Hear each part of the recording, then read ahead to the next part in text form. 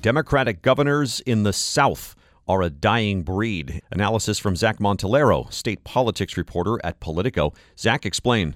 Yeah, so we have two governor races. I know it's 2023 and everyone thinks elections only happen in even years, but some states do them in odd years.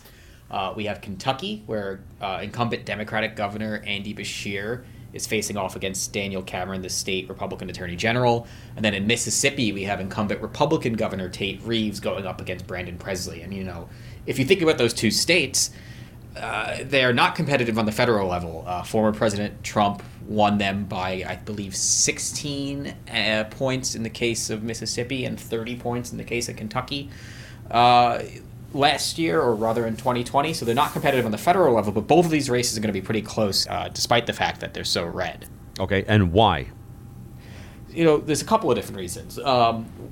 The first one is that state politics still is different from national politics. Congress kind of tracks along with the presidential race. If you see a member serving in a district that the other party carried, that's pretty unusual. But there is still a degree of separation from state politics. There's more governors serving in states that their party did not carry in 2020 on the presidential level than there are senators, despite the fact there's obviously double the amount of senators. So there's that degree of separation. But both of these races are a little unique, too. In Kentucky, Andy Beshear is an incumbent. He won his first term 4 years ago against probably the most unpopular incumbent in recent history, and that was then Governor Matt Bevin, who was just wildly unpopular.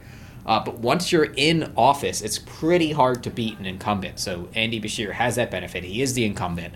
He remains popular in the state. Even if the state's kind of red, folks in Kentucky just frankly kind of like him. He's pretty popular. He's like typically among America's most popular governors among Democrats and Republicans in the state. And it's kind of the reverse in Mississippi. It's Tate Reeves, the incumbent governor there, is pretty unpopular.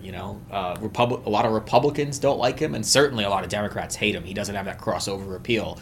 So that gives Brandon Presley a chance to try to defeat him next week. Wow. We're speaking with Zach Montellaro, state politics reporter at Politico. His piece is called Democrats Have Two Big Governor Races in Trump States Next Week. What about the role here, though? If we can bring it into the picture, President Biden's going to dismal approval ratings here. Does that weigh in at all on a year before a presidential election? Yeah, so that is that's a big thing, and that's kind of what Republicans are banking on for both of these races. President Biden's popular everywhere. It's not just in it's not just in red states, but even in blue states he's unpopular. I think a good example is Virginia, where there's legislative elections next year that President Biden, even though he won the state by 10 points, is underwater. And he is especially underwater in Kentucky and Mississippi, two states that he's not going to come close to winning next year in 2024. He's unpopular. Republicans in both states are looking to nationalize the race, basically saying, hey, if you're in Kentucky, for example, a lot of the ads are, you may like Andy Beshear, but did you know that Andy Beshear is a puppet for Joe Biden? And kind of similar advertisements we're seeing in Mississippi with Brandon Presley as well. Wow. All right. So I guess explain the messaging in a thumbnail for all four of them then. What's each trying to press? Yeah, so we'll stick with the two Republicans first because they're the easiest. That's Tate Reeves, the incumbent in Mississippi, and Daniel Cameron in Kentucky, the challenger.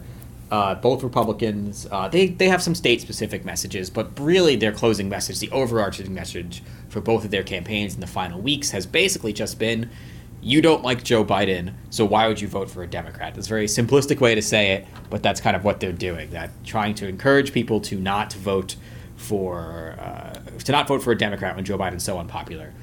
For Governor Beshear in Kentucky, his message has really been focused on, you know me, you like me. He remains popular in the state, and look at what he's done for the state. Unfortunately for the governor out there, they've had an unusual amount of crises. Yeah. Natural disasters. They've had, obviously, the pandemic to deal with. There was a significant shooting in Kentucky recently-ish. And Governor Beshear has kind of led the state through crisis after crisis, none of which were of his own making. Zach Montellaro, state politics reporter at Politico.